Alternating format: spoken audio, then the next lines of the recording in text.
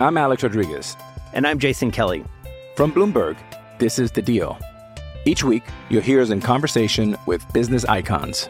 This show will explore deal-making across sports, media, and entertainment.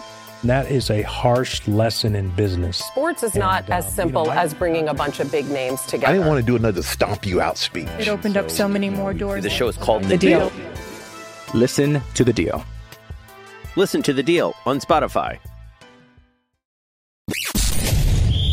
You're tuning into Black and White Sports on YouTube.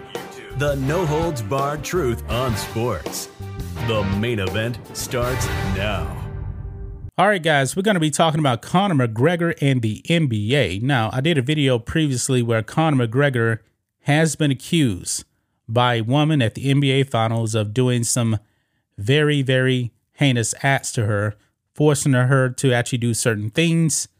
And you guys pretty much know where we're actually going with this. Now, Conor McGregor was actually at the NBA Finals to promote one of his products.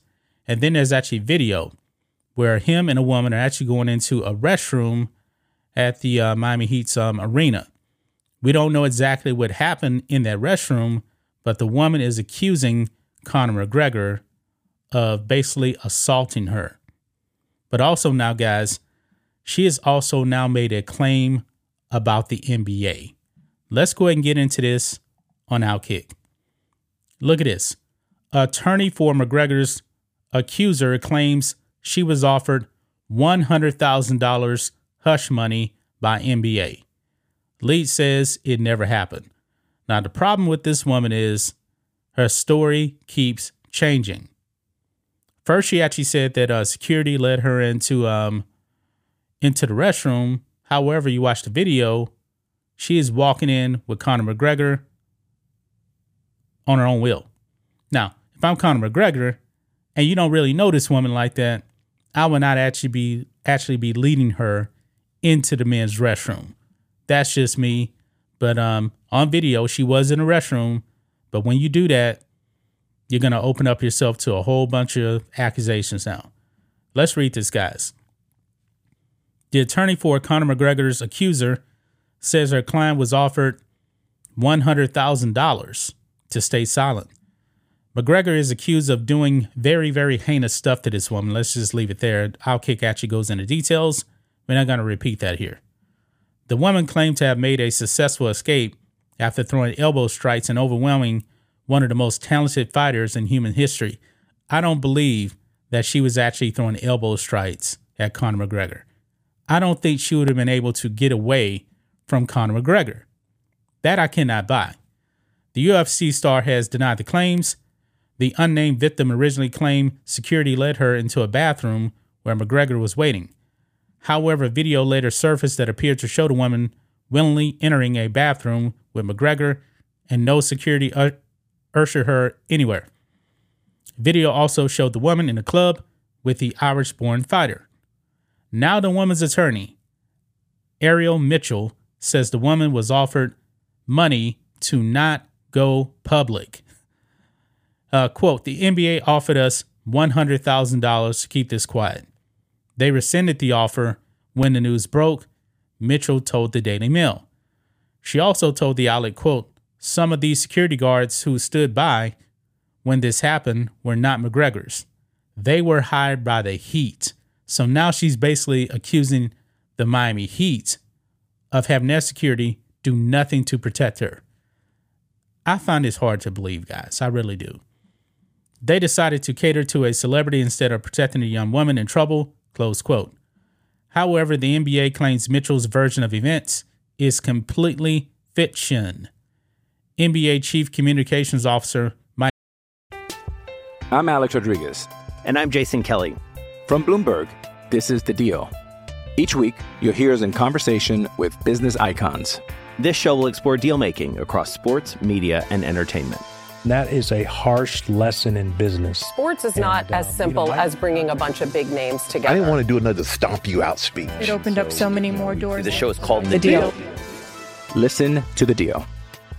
Listen to The Deal on Spotify. Bass told the Daily Mail, this claim is categorically false.